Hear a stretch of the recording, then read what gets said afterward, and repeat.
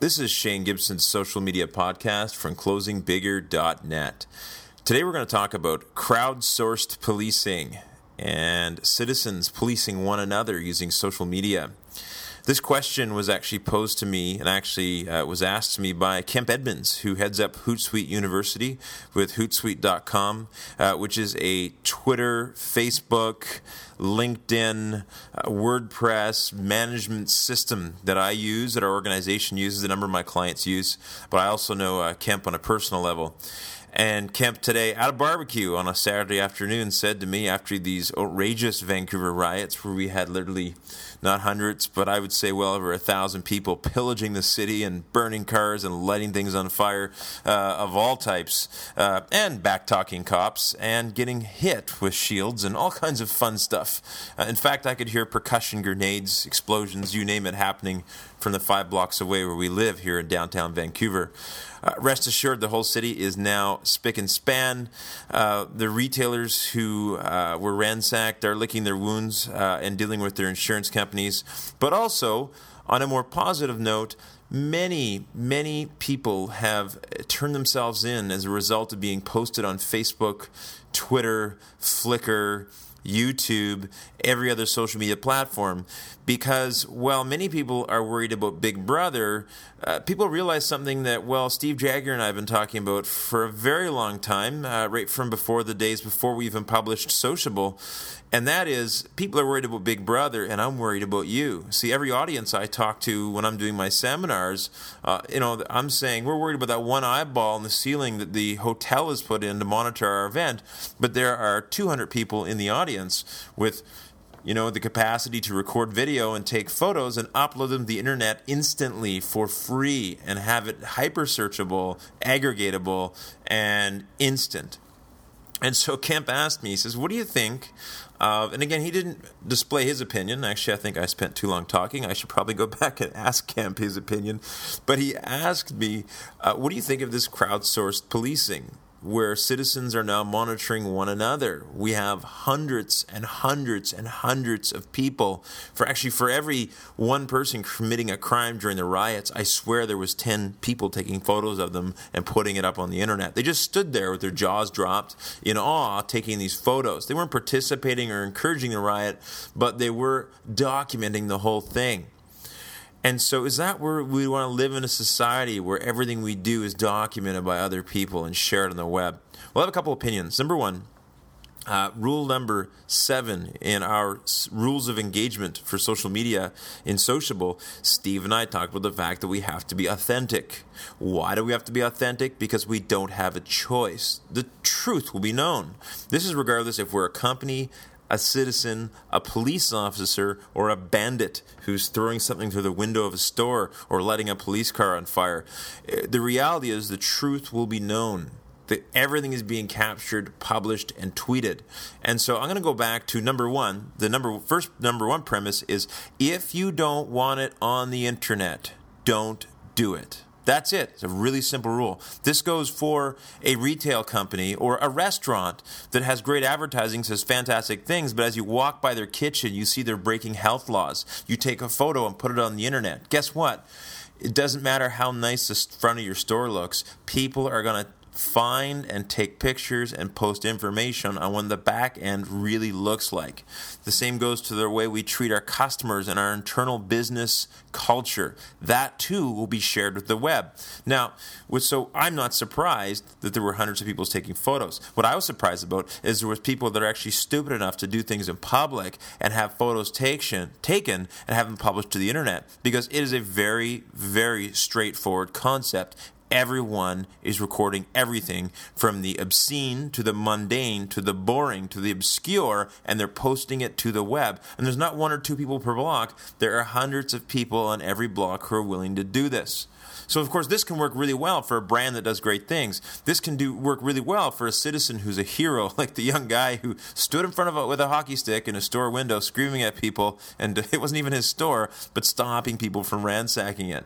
And so, again, positive or negative is going to get on the web. Now, the other part of crowdsourced policing is is a crowd or a mob jury, where I take a picture of someone, I post it on Facebook, and I talk about how guilty and awful they are based upon the photo that's been taken of them, but it might be out of context. Well, you know what? This is something that's been around well before social media. How many times have people's lives been ruined by being at the wrong place in the wrong time, and a journalist snapping a photo and then publishing that information without fact-checking or with an opinion or a vendetta or not really thinking of the context. So I'm going to say that the only difference is now we don't have to worry about 4 or 5 journalists and then, of course, the individual who vets their stuff, many of it which hits the cutting room floor. Today, nothing hits the cutting room floor. Now, on a positive note, Chief of Police of Vancouver talked about the fact that every photo that was submitted that looked like it was suggesting that someone broke a crime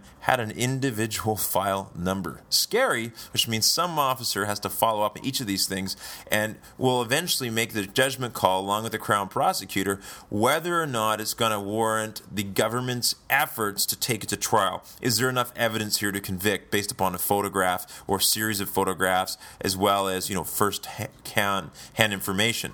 So yes, in the jury of the public, in the public's eyes, some of these people may be, on a prejudicial level, found to be guilty, but not legally found to be guilty. Okay, so from a reputation perspective.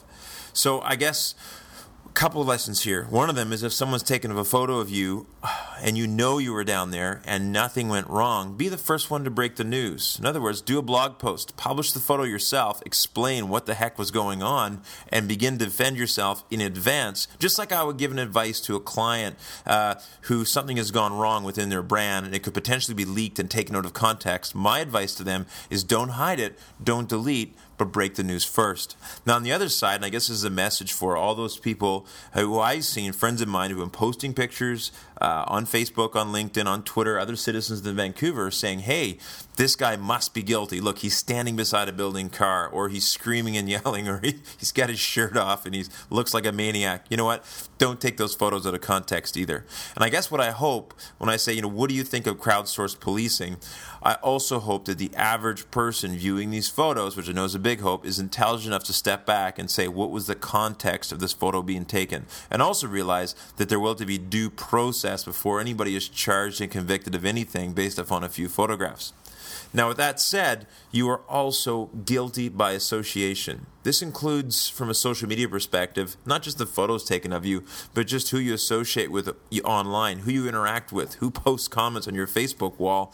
And the same will hold true for who you're seen standing next to in a mob or riot situation, when really you should have been getting home or walking home much, much sooner and not reveling around and staring at that train wreck of an event.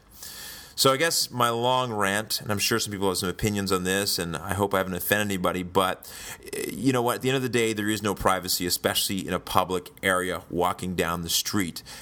I don't like it that much. I mean, I often joke in my seminars that I'm better behaved now than I ever have been in my entire life, but there's an absolute truth to this, that in the past, we could have live a life of duplicity where we're one way at home and one way in public, where we're one way with clients and another way with friends, or one way during the week and another way on the weekend, or one way in Canada and another way when we're off on holiday in Japan or Thailand or Germany or wherever.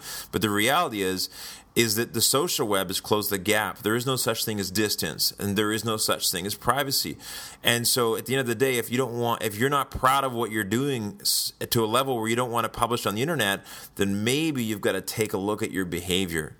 So again, there is now, if you're proud of it, but public opinion says that maybe they don't like it, you know what, if you're comfortable with that and it's your brand, who cares? You know what, there's enough people that are going to resonate with you out there. Now, with that said, if it doesn't sit well with you, if you don't want it to be exposed, then you know what, maybe when we talk about authenticity, we have to work a little bit on ourselves or our brand or our behavior. So there's my thoughts. Not too excited about crowdsourced policing myself, knowing the fact that anybody can snap a photo at any moment. But with that awareness, as an individual or as a company, we've just got to start to really look at that key rule of engagement, authenticity, and make sure that our behavior in public is consistent on a regular basis with who we are. And if we're not comfortable with who we are, stop being that way. Work on it. change it. But don't blame the crowd that's taking photos of you when you break the law or you do something unacceptable, unethical, or offside. So those are my thoughts. I also don't believe, by the way, as again a final sidebar, be careful what you see on the web. Just because a photo has been posted, it doesn't mean anything. Do some research. Make sure you understand the context of what's happened, just like those police officers are going to have to do when they go through each of those individual files and see if that evidence, in fact, will stand up to really guilty beyond a reasonable doubt. So this is Shane Gibson's podcast from closingbigger.net. If you're looking for a social media speaker for your next conference, you can email me, shane@socialize.me. If you're looking to give me some feedback on this, you can always comment on this blog at closingbigger.net, or of course tweet me at Shane Gibson.